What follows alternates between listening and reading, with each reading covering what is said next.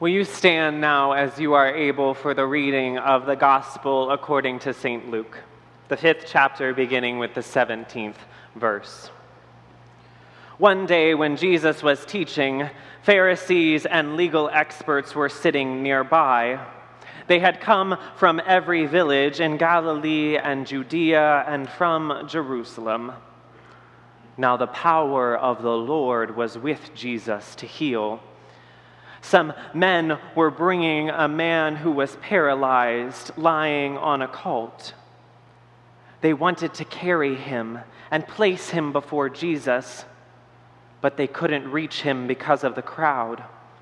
So they took him up to the roof and lowered him, cot and all, through the roof tiles into the crowded room in front of Jesus.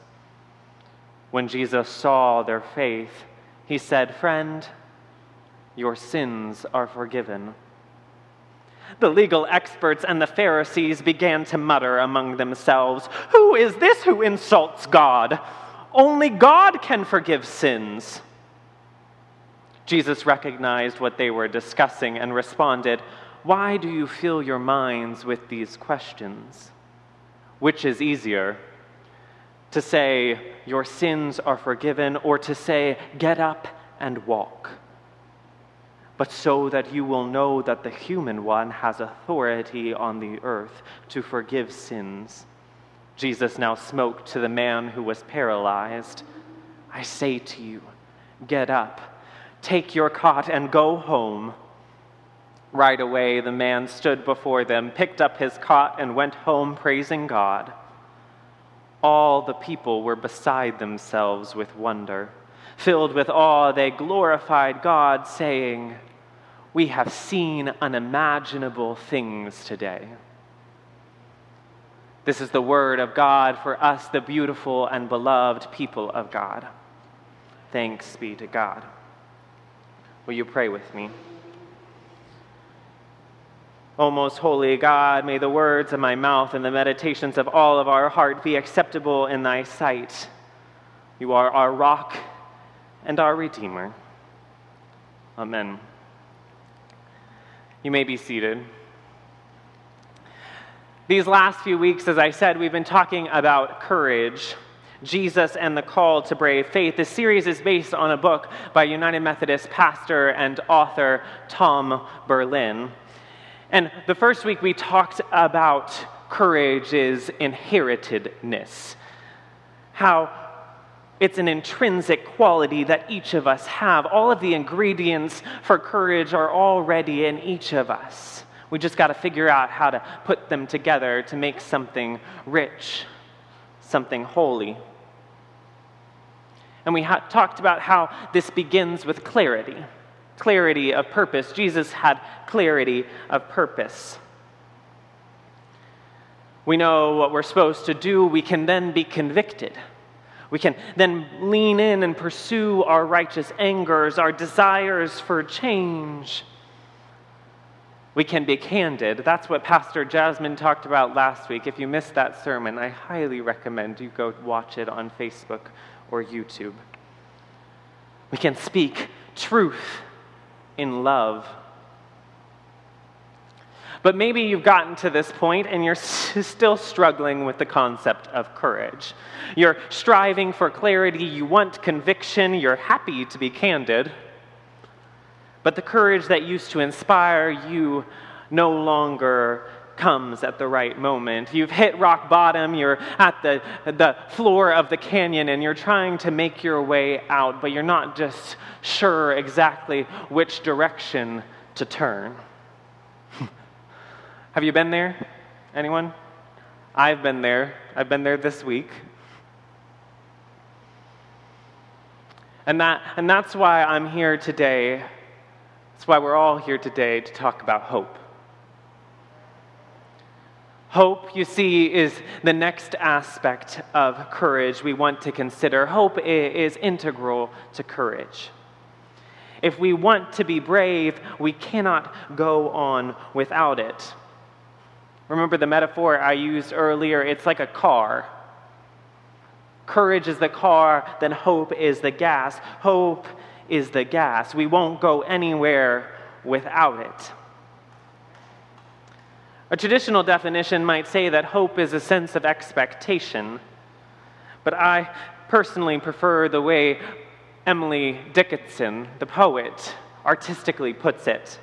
She said, "Hope is this thing with feathers that perches in the soul and sings that tune without words and never stops at all."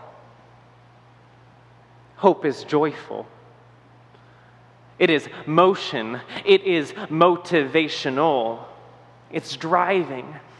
And in the Christian life, hope, by definition, is an aspect of faith. A belief in a better tomorrow, but not from a place of ungroundedness, right? No, it's from a sense of assurance, of sure-footedness, and of clarity. This is what God has done in the past, and this is what I know God will do in the future. For Christians, hope is God is faithful.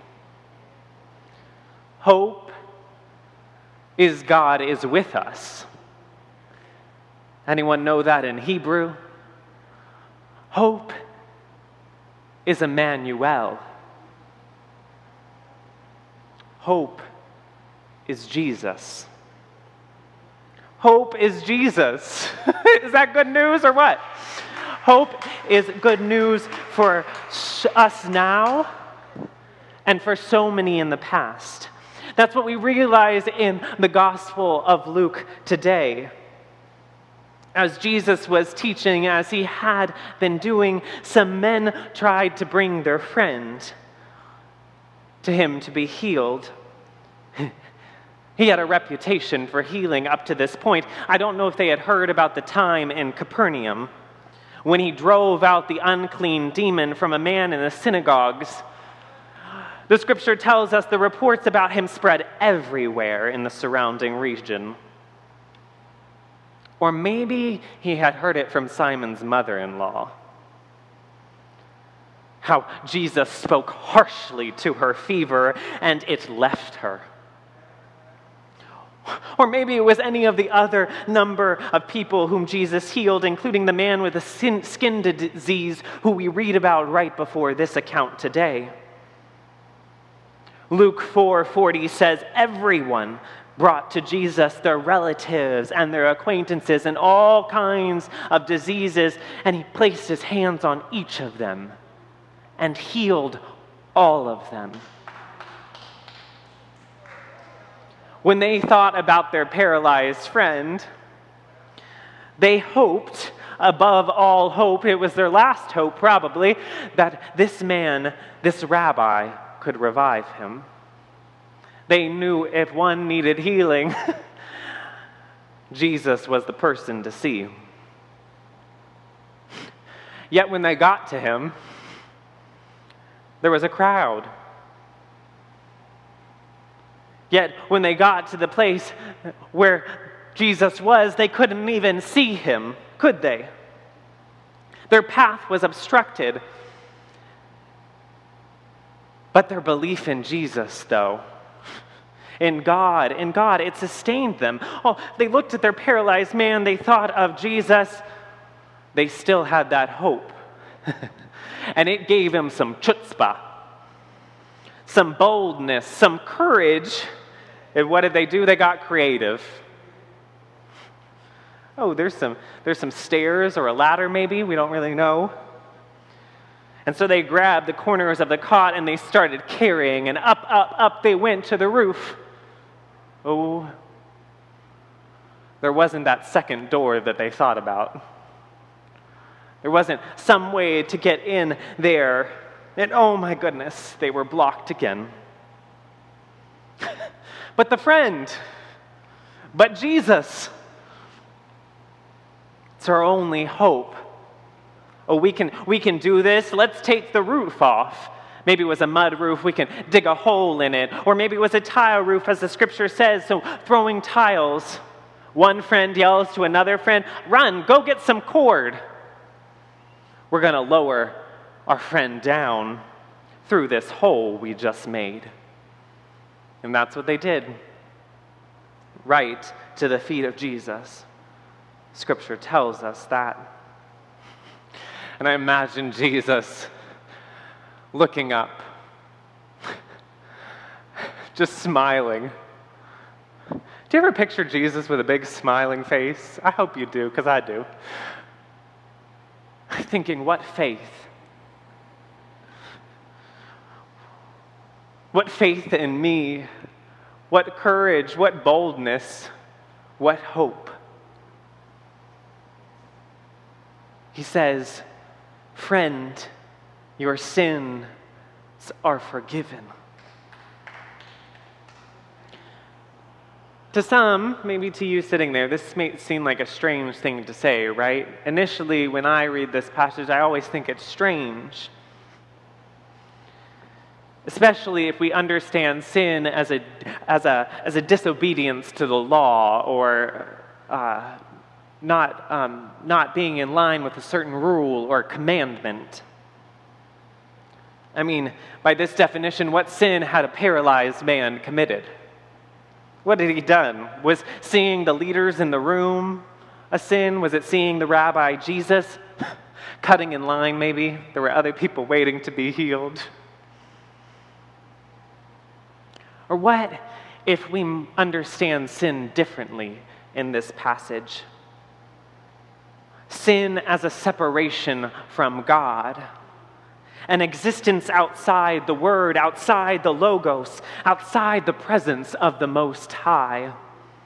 And forgiveness here as a welcome. A recognition to the end of some wandering, of some adventure up a stairs and through a hole. Friend, you found me. You're here, you made it. You are lost no more. Friend, your sins are forgiven. The hope of the friends, the hope of the paralytic is what we are talking about today, is what we are focusing on in this story. Their hope, like the hope in each of us, allows for persistence in spite of obstacles. It allowed them to do what they needed to do to find Jesus, to find security, to find healing, to stand in the presence of the Most High. Their hope led to courage, because hope inspires. Hope keeps us going. It's easy to look at the situations in the world today, COVID, our educational system, the forsakenness of women's rights in this country and abroad in Afghanistan, the housing crisis, the food shortages. We can look at all this and just give up.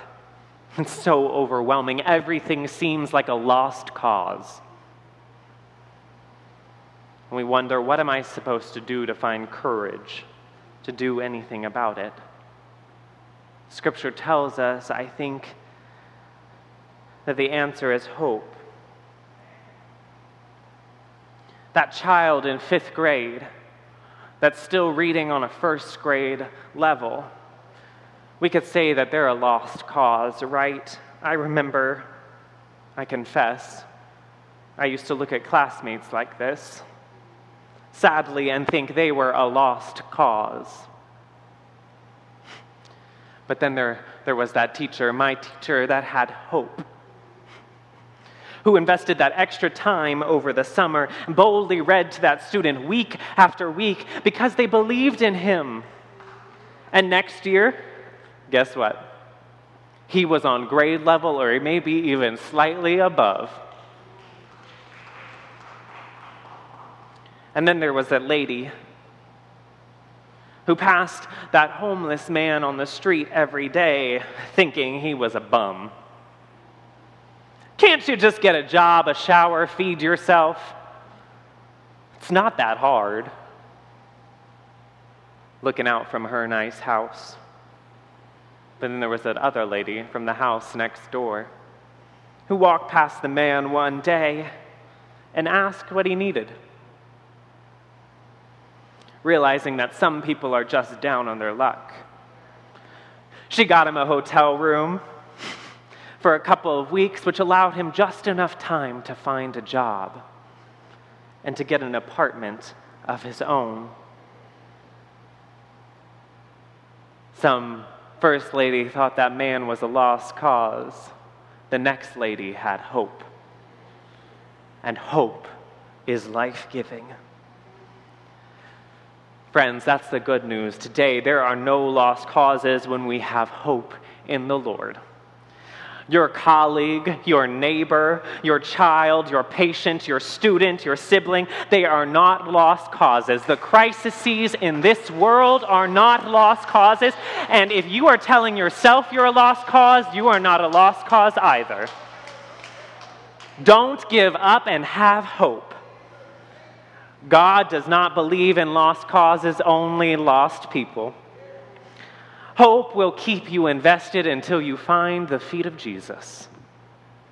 Hope will allow you to see the paralyzed in your life and be courageous. Once the man was with Jesus, story tells us there was some protest.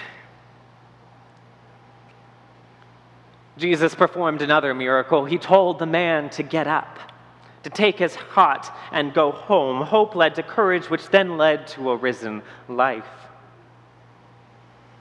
I love how this passage ends. It says that the people were filled with awe and wonder, praising God and saying they had seen unimaginable things. Unimaginable. I love that word. Not only because of the friend's hope and courage that led to healing for their friend and forgiveness for themselves, but their hope and courage also led to believers all around them. Your hope and your courage, wherever you can muster it, it is contagious.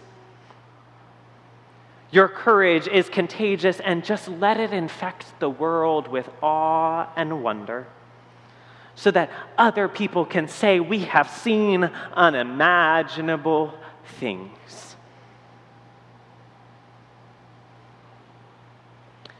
Now, while I think this passage of Scripture is great at showing us the importance of hope, how it leads to courage, how it leads to transform lives, one thing I don't think it holistically does is show us how to keep that hope alive, to keep that flame burning.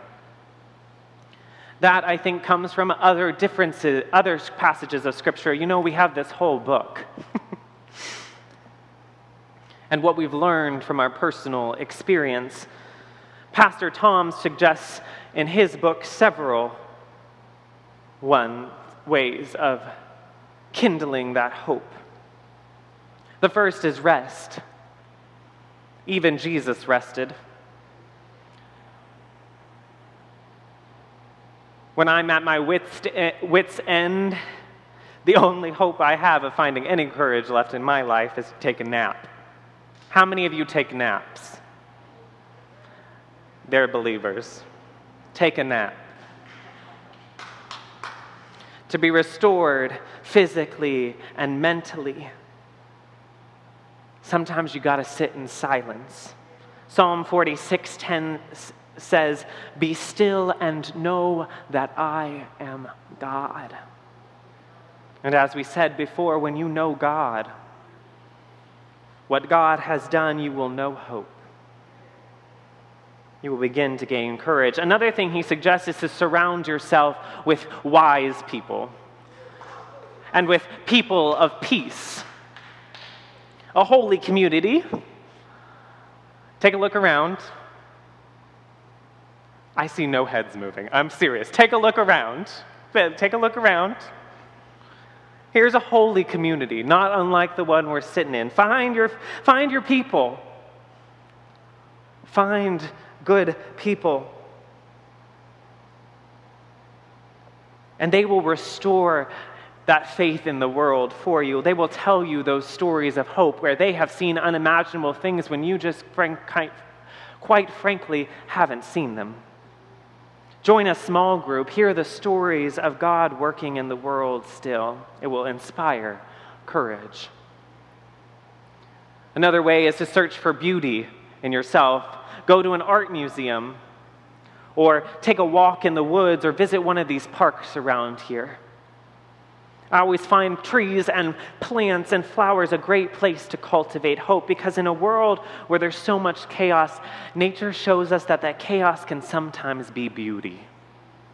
Fallen leaves. We're about to go into fall.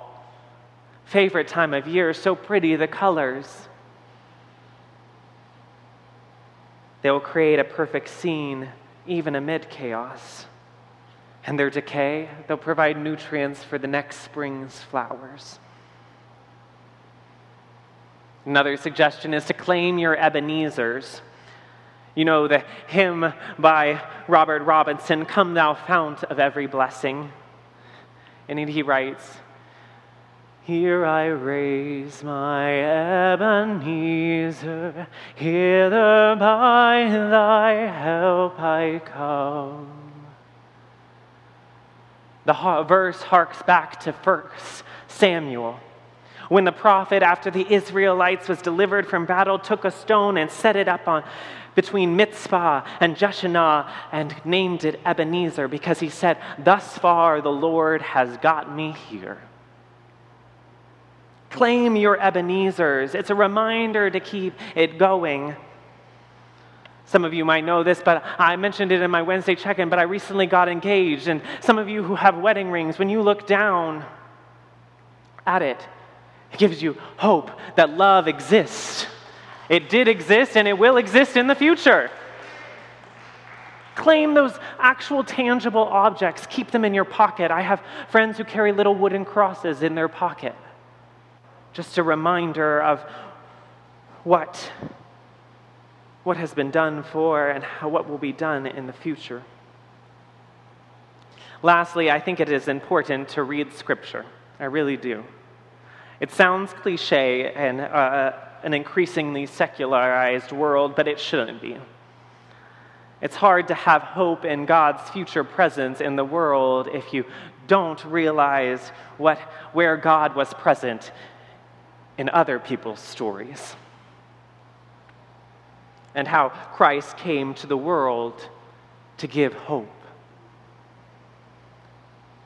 Many of you know, and as I mentioned in the prayer, yesterday was the 20th anniversary of September 11th. Today we remember the innocent lives lost from the firefighters and rescue workers, the people on the planes, the office workers, the citizens like you and me. We're reminded of the impact of hate and the power of love. There is no other time in my life I can remember people coming together like they did after 9/11. In spirit, to clean up the devastation, to confront those who mourn. But as I was writing this sermon for today, I recalled the United Airlines Flight 93 and the story of Lisa Jefferson, a telephone operator from a phone company in Chicago that provided service for all United flights. And on that fateful day, she got a call from Todd Beamer, a man on board the flight scheduled from Newark to San Francisco. He didn't want to worry his wife, so Todd just called the phone company to talk to somebody. Hijackers had taken over their plane, and he didn't know what to do. Lisa and Todd ended up talking for 13 minutes, according to The Guardian's Ed Volamy, during which time, together they recited the Lord's Prayer that we recited today. How does it end? Deliver us from evil. It ends in hope. They also shared in the words of Psalm 23. You know it from a funeral, probably. Yea, though I walk through the valley of the shadow of death, I will fear no evil. Thy rod and thy staff, they comfort me. You have set a table for me in front of my enemies. You've bathed my head with oil. My cup is so full it spills over. Yes, goodness and faithful love will pursue me to the ends of the days, and I will live in the house of the Lord forever. Todd and Lisa were together recalling passages of Scripture that reminded them of hope. Hope that we know now would elicit courage. Todd and several others on the flight would eventually overtake the terrorists on boards, grounding it in a field in Pennsylvania. While their earthly lives came to an end, who knows how many other lives they saved. Today we remember these men as heroes because of their hope and their courage.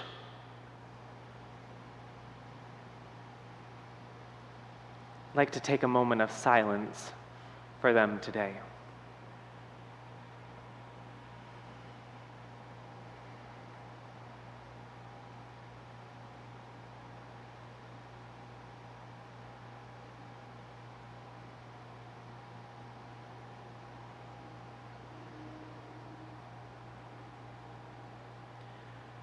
Christ died for us while we were yet sinners. This proves God's love for us.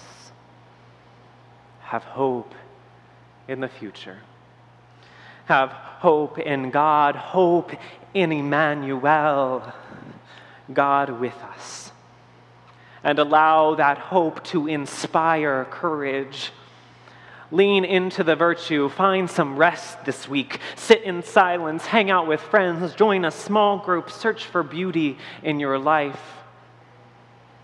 Claim those Ebenezers and reread the Holy Scriptures.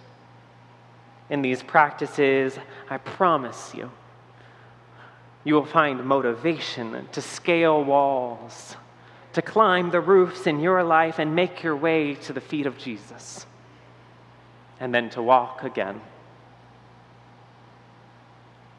with hope and courage. We will see unimaginable things. In the name of the Father, and of the Son, and of the Holy Spirit. Amen.